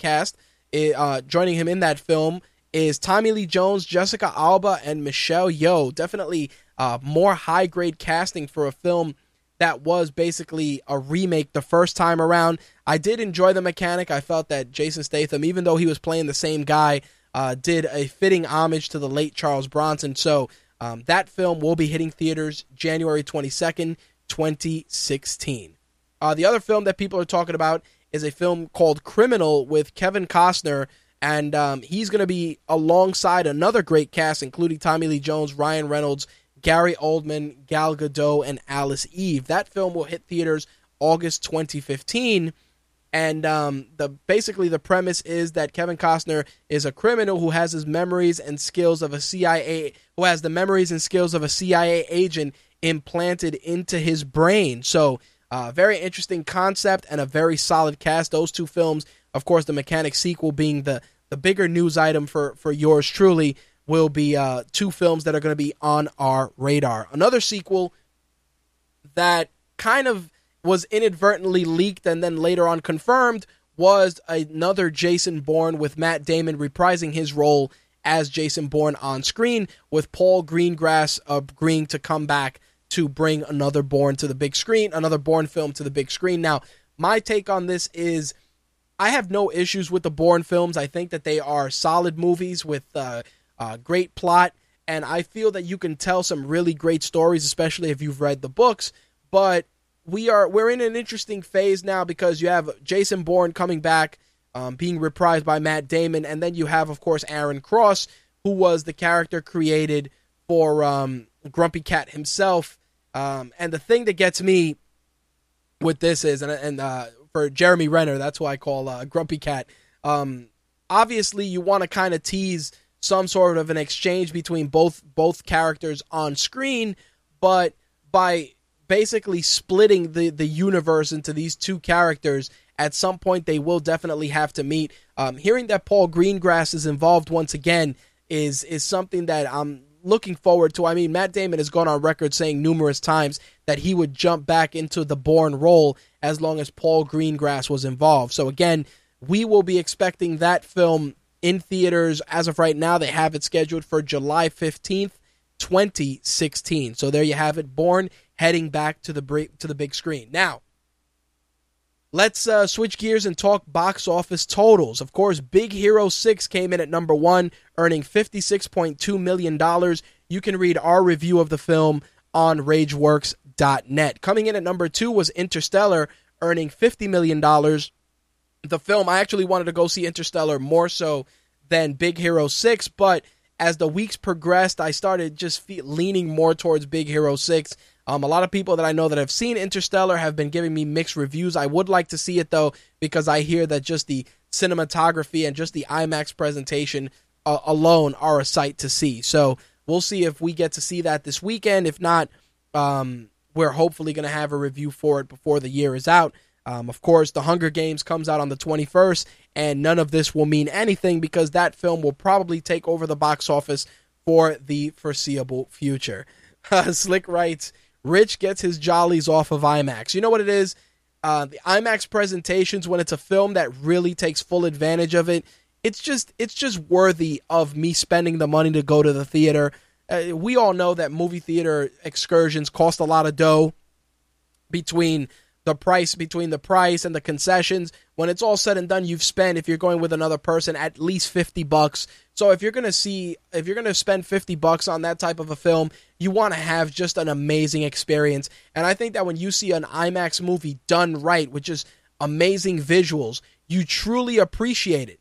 I mean, that's the way I see it. You go to the theater for Big Hero 6, as an example. I went to see Big Hero 6. I didn't see it in 3D, and I saw it on just a standard screen, and it was great. It was a great film. I would have liked to have seen it on a more aggressively, RPX or even IMAX, just because I feel that the visuals and the color were tremendous. So, again, for a film like Interstellar, everybody says that the visuals alone are worth checking out. Gone Girl came in at number 3. Ouija was number 4. St. Vincent was number 5. Nightcrawler with Jake Gyllenhaal was number 6. I've heard pretty good stuff about that film. I want to try and see it before it gets pulled out of theaters. Fury was number 7. John Wick was number 8. Another film that's on my list that I have to see before it gets pulled. Alexander and the Terrible, Horrible, No Good Day was number 9. And The Book of Life comes in at number 10. Again, all of these films, there's definitely a couple of solid ones there. The Hunger Games is hitting theaters on the 21st. So again, if there are any films on this list that are on the verge of being pulled that you haven't seen yet, I recommend you do, because obviously films like The Hunger Games are going to be shown on multiple screens. So definitely make it a point. Like for me personally, I want to try and get out to see John Wick before it gets pulled. Nightcrawler as well, just because I have a feeling that film is going to have a limited shelf life. But we'll see what happens, of course, when we talk about it the following, on the 26th show, we'll see what The Hunger Games did and how long they will hold on to the top slot. Now, let's jump a little bit into the small screen side of things with some really, really cool news. If you're a fan of the Evil Dead series with Bruce Campbell, I am pleased to report that The Evil Dead will be coming back, but not to the big screen, but to the small screen. Courtesy of Starz, Bruce Campbell will be reprising his role of Ash, and it's going to be a 10-episode, half-hour sequel series that will be premiering in 2015. I'm a huge Evil Dead fan, and I love all of Bruce Campbell's work. Films like Evil Dead, Bubba Hotep, his work on Burn Notice, his work on Hercules, The Legendary Journeys. Bruce Campbell is one of those guys. He's iconic in every role he has. He brings something unique to it. And for him to go back to the role that essentially made him famous and give us Evil Dead fans something that we can enjoy is something, me personally, I'm very excited for. I know a lot of you guys have your own thoughts on the Evil Dead series and Bruce Campbell, but if you truly are a fan, 2015 is your year as the TV series hits the Starz network. If you don't have Starz, definitely check with your local provider and see if it is available. All right, so when I started the show this evening, I said we were going to have a What the Fuck Movie News segment. And this time it is a Marvel film that has the honor of bringing that segment to us. And it is the brand new Fantastic Four. Now, many of you know that the brand new Fantastic Four has had a lot of changes, from Johnny Storm now being African-American, to changes in the costumes, to changes in the origins, etc., etc., etc. Marvel has gone as far as canceling the Fantastic Four comic series because there is a rumor going around that Marvel does not want the movie to succeed so that they can secure the rights to Marvel's first family. Take that with a grain of salt, because obviously Marvel is not going to go on record acknowledging that as fact. Now, Toby Kebbell did an interview recently with Collider about Doom and how he is going to be a factor in the upcoming Fantastic Four film, and I want to share this with you guys because if you guys are longtime comic fans, you know that Dr. Doom, a.k.a. Victor Von Doom, was a colleague of Reed Richards, and obviously he put on the mask and it burned his face, and he's heavily scarred, but he's also a genius and the leader of Latveria, etc., etc., etc. If you don't know, Wikipedia is your friend in this instance, but the Victor Von Doom that we know is not what they plan to bring to the screen with Josh Trank's Fantastic Four. Toby Kebbell said the following. Victor Von Doom will not be Victor Von Doom. He will be Victor Domashev, and he is a programmer. So, right there, big red flag. Not Dr. Doom, not Von Doom, but Victor Domashev. Not a leader of Latveria, not a successful businessman, but a programmer. He says the following, and I quote, he's Victor Domashev, not Victor Von Doom in our story. And I'm sure I'll be sent to jail for telling you that. The Doom in ours is a programmer, a very antisocial programmer, and on blogging sites, he will be known as Doom. He said, the thing I really concentrated on for Dr. Doom, or just Doom as we've got him, was the voice. Even in the animated series, they never got his voice the way I imagined it. The film itself and the way I want to present it is, I want to present it differently. It's just one of those things where, it's not just about being a fan, but it's just delivering Doom the way I wanted to see.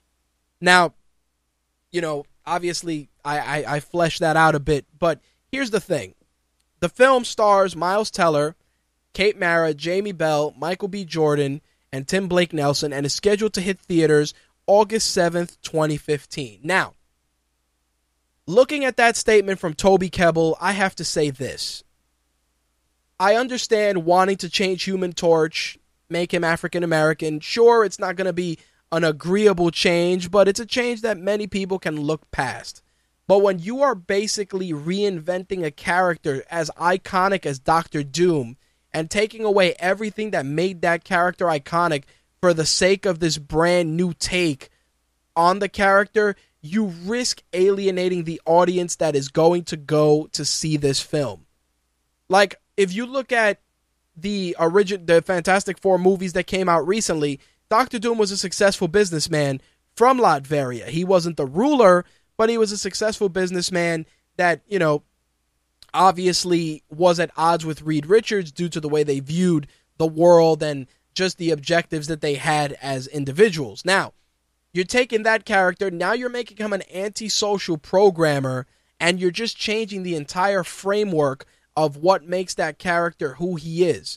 That alone is definitely something that raises a red flag for me personally, not just as a comic fan, but just as an individual that has been following the Fantastic Four since he was a little boy. I mean, my first foray into the Fantastic Four was an issue that somebody gave me, which is, of course, the iconic Fantastic Four #1, and it was all ripped up and tore up, but that was one of the first comic books I read when I was a kid, and I enjoyed the story, I enjoyed the characters, I enjoyed the dynamic, and one of the things that has made the Fantastic Four so unique, obviously, is them being Marvel's first family. And it's one of those things when you talk to people about Marvel and what characters come to mind, obviously Wolverine, the X-Men, and Spider-Man, but the Fantastic Four definitely has, when you talk about what was the framework for the Marvel Universe, you can't forget Marvel's first family. So to see what they're doing and how they're changing it and the liberties they're taking, it really does concern me. And I almost feel that the necessity to cancel the Fantastic Four series just to eliminate their presence in pop culture shows that Marvel has no belief in this project. Now, if it's to be believed what they did, if what they did is to be believed, then I would say that I would not be shocked if the rights for Fantastic Four do not revert back to Marvel and Disney at least in 2018 or 2019, depending on how long of a contract they have, unless, of course, they buy the rights outright in order to put them into the Infinity War films. But, again, that's something that, take that with a grain of salt, that's me just speculating. But either way, I don't hold hope for this film being successful. On the flip side, the other bit of what the fuck movie news goes to a rumor that is now fact that I discussed a couple of months back, and that is the sequel for My Big Fat Greek Wedding, which is going to happen. The film, of course, was picked up by Universal, according to Variety, and it is getting made. So there you have it. There is a sequel to My Big Fat Greek Wedding heading your way. Once we get a release date, if you're into that sort of thing, we will definitely share it with you guys. Now, the next bit of Marvel news will definitely ruffle Slick's feathers because he's going to probably write, what the hell are they thinking? Well, according to Latino Review, you can take this with a grain of salt, but Latino Review's been pretty good with their news as of late. It looks like Fox is planning to do a standalone film about Aunt May, where Aunt May is a spy and that Peter Parker's parents were spies. According to what Latino Review is saying is that they want to go with, obviously, a younger Aunt May. It wouldn't include Spider-Man at all, and it would be an espionage story with a Mad Men-like vibe, based on what Latino Review says. This joins a large group of attempts by Sony to get as much money out of the Spider-Man property as possible, including, obviously, the Sinister Six, Venom, and a female-led Spider-Man movie codenamed The Glass Ceiling. The latter would feature female Spider-Man universe characters that have never appeared on screen and have never teamed up in comics. Again, this is according to Latino Review. Here's a couple of things. Doing a film based on Aunt May is just a recipe for disaster. As much of an iconic character as Aunt May is, again, retconning her origins and her stories for the sake of squeezing money out of the Spider-Man property is what you're going to end up doing is frustrating your audience and pissing them off to the point where they don't want to invest money in your properties. I am not comfortable with that at all. I mean, if you want to do something about Peter Parker's parents, sure, you could do that. If you want to do the film about Venom, okay. Sinister Six, no problem. If you want to go Miles Morales Ultimate Spider-Man, sure. But Aunt May's character has always just been a character that drives Peter Parker, that drives Spider-Man, whether it's through guidance or through action. You know, an Aunt May espionage story, really, on the big screen? Not so much. And of course, Slick writes in the chat, the fuck out of here with that. So there you have it. The rumor mills are churning, and you can check it out on Latino Review if you want to get the full breakdown. So it's definitely something that I personally think is a bad idea. Anyway, I wanted to put this out there because I know a lot of guys that listen to the show that are huge fans of Lord of the Rings. It looks like when the Battle of the Five Armies hits the big screen, certain IMAX theaters, select theaters, according to OneRing.net, will be showing all three films in a marathon on December 15th. That will be 2 days before the final film hits theaters. Now, of course, the tickets for the marathon go on sale starting tomorrow, and as of right now, it looks like they are shooting for tentative show times of The Unexpected Journey at 1, The Desolation of Smaug at 4:05, and then Battle of the Five Armies at 7 p.m. So, if you are a huge Lord of the Rings fan and you want to spend your entire day in a theater, then you can pre-order those tickets starting tomorrow. That way, you can spend your entire day in the theater watching the adventures of Bilbo Baggins. That is some crazy stuff. I like Lord of the Rings as much as the next guy, but that is a long time to be in the theater. That's for shit sure. I did want to talk about the rumors going around about the Suicide Squad film, which, as many of you may have read on countless sites, right now has, there's a strong rumor, which is all but confirmed, not 100% yet, that Margot Robbie will be playing Harley Quinn and that they're looking at Jared Leto to play the Joker. Also rumored to join the cast are Tom Hardy and Will Smith. But another character that is rumored to already be cast is Deadshot, who as of right now they're looking at Jai Courtney, who many of you may have known from A Good Day to Die Hard, Terminator Genesis, or from Spartacus, Blood and Sand. He may be in the running to play Deadshot on the big screen.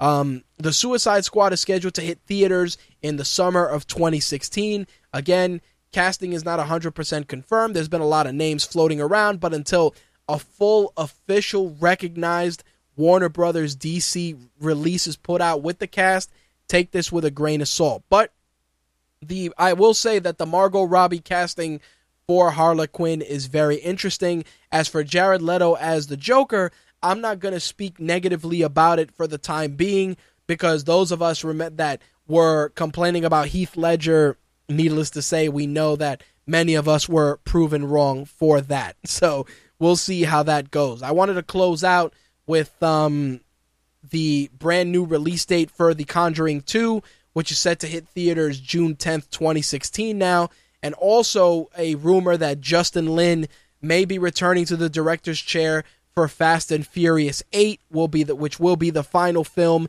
in the series. That's what the rumors are saying. Of course, Fast and Furious 7 will be hitting theaters next year, and it looks to be an amazing send-off for Paul Walker, and once we get more news about that, we will definitely share it with you guys. All right, so with that is actually going to wrap up this week's show. Couple of things before we close it out. Of course, you can find archived episodes of My Take Radio on iTunes, Stitcher, and TuneIn Radio.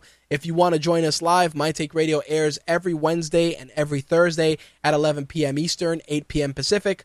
On Wednesday nights, we discuss MMA and professional wrestling. And on Thursday nights, we break down gaming and entertainment, sometimes with a little bit of tech sprinkled in. Now, if you want to follow us, you can find My Take Radio on social media on Twitter, Facebook, and Google+. On Twitter, it's at My Take Radio. On Facebook, it's facebook.com/My Take Radio. And of course, if you punch in My Take Radio on Google+, you will find us there. For all our movie reviews, product reviews, and all our other content, make sure to hit up the official parent company of My Take Radio. It is RageWorks.net. You can find us on Facebook, facebook.com/official RageWorks. On Twitter, Rage_Works. And of course, if you're into Instagram, you can follow me on there. It's RageWorks_Rich on Instagram. And of course, we have our boards on Pinterest and our circles on Google+. Now, if you did not get to see a video version of the show, you can watch those on our YouTube channels. For My Take Radio, it's My Take Radio TV. And of course, for RageWorks, it is official RageWorks on YouTube. All right, so that's going to wrap it up. On behalf of myself, Slick, Quark, Blade, Andrea, Josh, The Rightist, Ben, and the rest of the MTR family, I will catch you guys next Wednesday at 11 p.m. Eastern, 8 p.m. Pacific. Thank you guys for tuning in. As always, if you're getting the shows via iTunes, please take a moment and rate the show. We would really, really appreciate it. Peace. That's all, folks.